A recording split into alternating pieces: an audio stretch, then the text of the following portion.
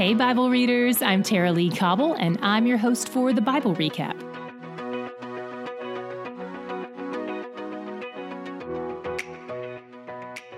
Today we finished our 21st book of the Bible. Hosea continues today to prophesy to God's people, and he reminds them that there are consequences for their sins. Their hearts have wandered far from God, and it doesn't just show up in their religious practices. It shows up in their autonomous choice of leaders and how they don't consult God about those decisions. It shows up in the way they look to other nations for help and pay tribute to pagans instead of trusting in God for their needs.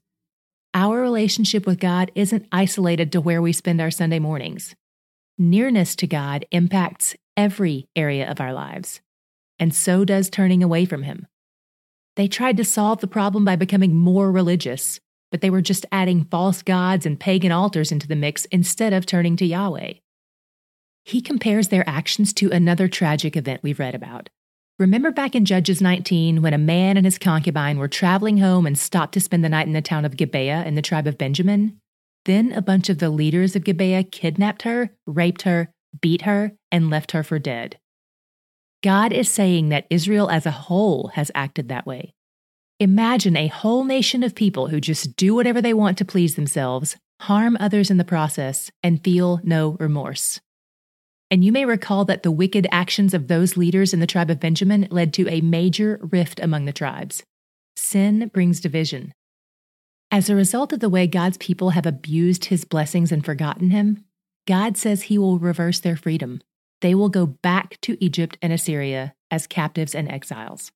After all this time, they still haven't learned to trust God. And after all this time, they'll return to their original place of bondage in Egypt. This will serve as discipline for them, training them to trust Him. Chapter 11 is a beautiful poem where God compares His relationship with Israel to a father and a son. Verse 1 says, "Out of Egypt I have called my son." This is clearly a reference to God's rescue of the Israelites from Egyptian slavery. But it also serves a secondary purpose that would only be revealed several hundred years later. This verse foreshadows God calling Jesus and His parents out of Egypt, where they'd been living for 2 years when Jesus was a baby and a toddler. And this verse is quoted in reference to Jesus in Matthew 2:15. Okay, back to Ephraim, Israel. God talks about raising them up, teaching them how to walk, healing them, feeding them, comforting them, easing their burdens, but they were bent on turning away from Him. His heart burns with anger at their actions, and He promises to punish them. But then He has a shift in tone. His heart softens toward them, and He relents. God's emotions are so complex. In chapter 12, Hosea recounts the story of Israel's patriarch Jacob, and he urges them to keep living out of the relationship God began with them all the way back then. He lets them know they're not alone, and reminds them that God is the one who started all this and that God can be trusted to continue it. Verse 6 says, "By the help of your God, return, hold fast to love and justice, and wait continually for your God." Their hope lies in the fact that God will help them to do what He's called them to do. God will equip them with what they need to repent and remain faithful to Himself. But Hosea knows they won't lean into this help. They'll continue to do things as they've always done them. They'll pursue wealth and independence. And as verse 13:6 reminds us, abundant provision can make you forget the provider. It says, "When they had grazed, they became full, they were filled, and their heart was lifted up. Therefore they forgot me." The problem with sheep and their terrible eyesight and their short-term memory is that their awareness often terminates on what's right in front of them. They can't see any further ahead, and they can't remember what it's like to be hungry. But when God gives gifts to His kids, it's intended to arc our hearts upward to Him in praise. A gift is just a way to connect you to the giver. If our affection terminates on the gift itself, we're better off not having it, because it's going to go away anyway. It's going to break or fade or be forgotten or just be a disappointment. Kind of like King Saul, the king they asked for and regretted. Hosea begs them to return to God, to break their foreign alliances and renounce their idolatry.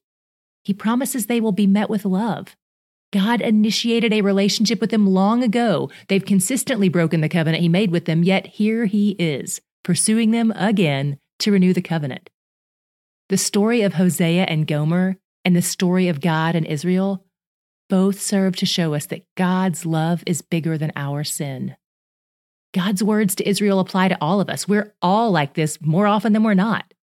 And God's heart is to heal and save a people like us, meeting us in the midst of our sin with open arms.